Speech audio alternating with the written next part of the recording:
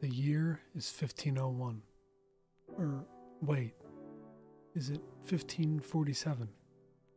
Well, actually, it's both. You see, it's a rare thing that there would be two events happening on the same day in different years that would correspond as the ones that do today. Sometimes it can be hard to see the thread between events, how this thing led to that.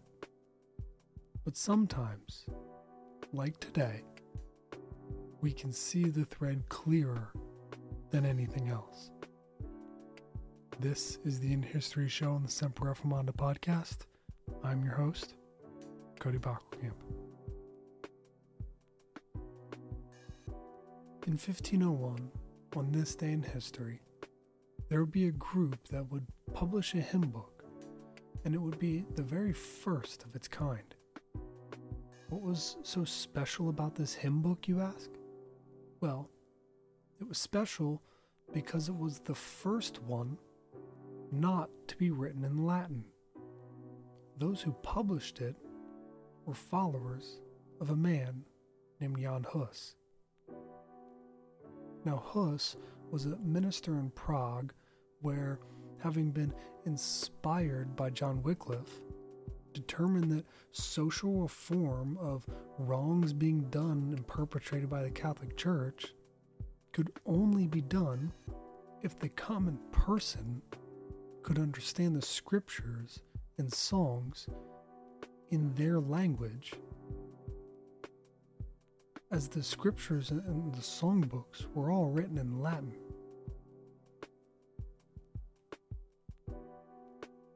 So, Hus was eventually branded a heretic by the Catholic Church and executed by burning at the stake. His crime?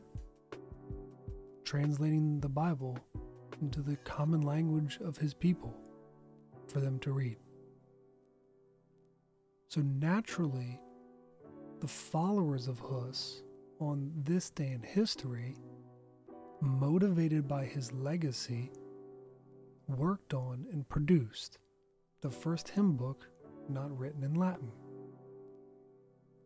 But what about the other event today in history? And what does it have to do with this hymn book? Well, you see, Jan Hus was an instrumental piece of kindling that lay for the German monk Martin Luther to set the Reformation ablaze.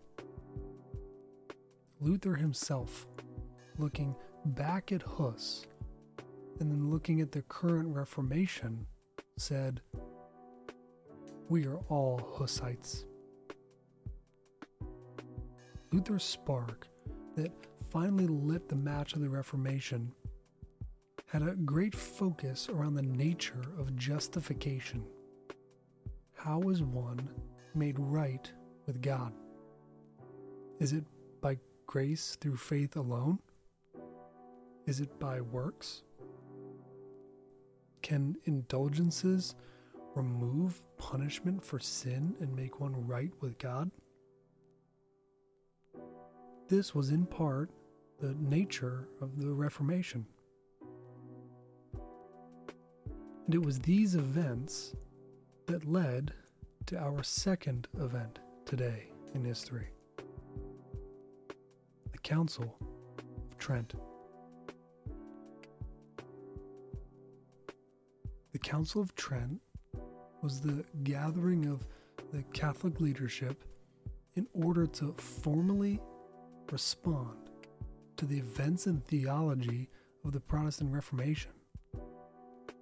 Known as the Counter-Reformation, it was to some degree a changing of some of the Catholic stances, as well as a doubling down and firming of others.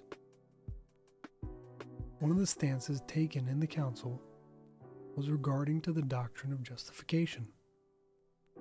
The council stated this: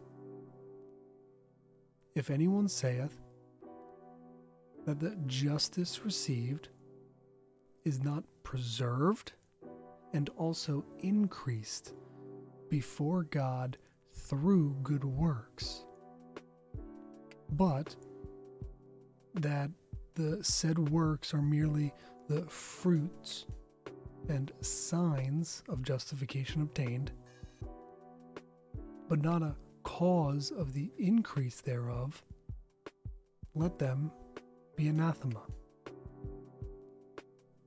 In case you didn't catch that, what was being said is this: if you do not believe that justification is not preserved, that is, kept or held onto, and also increased because of your good works, you are anathema, or cut off.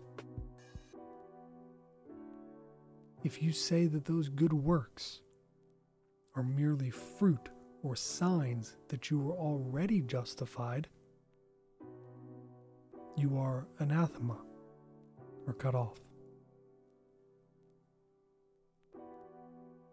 This is the issue of the Reformation. And today, in history, we see two events over 40 years apart to illustrate this point.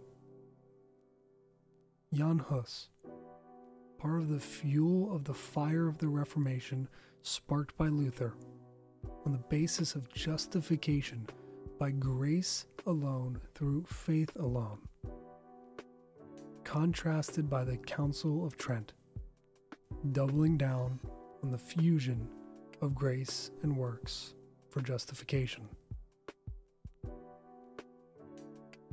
My question to you on this day in history is, how well do you know your scriptures? How well have you studied your Bible? Do you understand the theological battle of the Reformation? And can you yourself defend the justification on the basis of grace alone, through faith alone? I think this day in history should cause us to reflect on those very questions.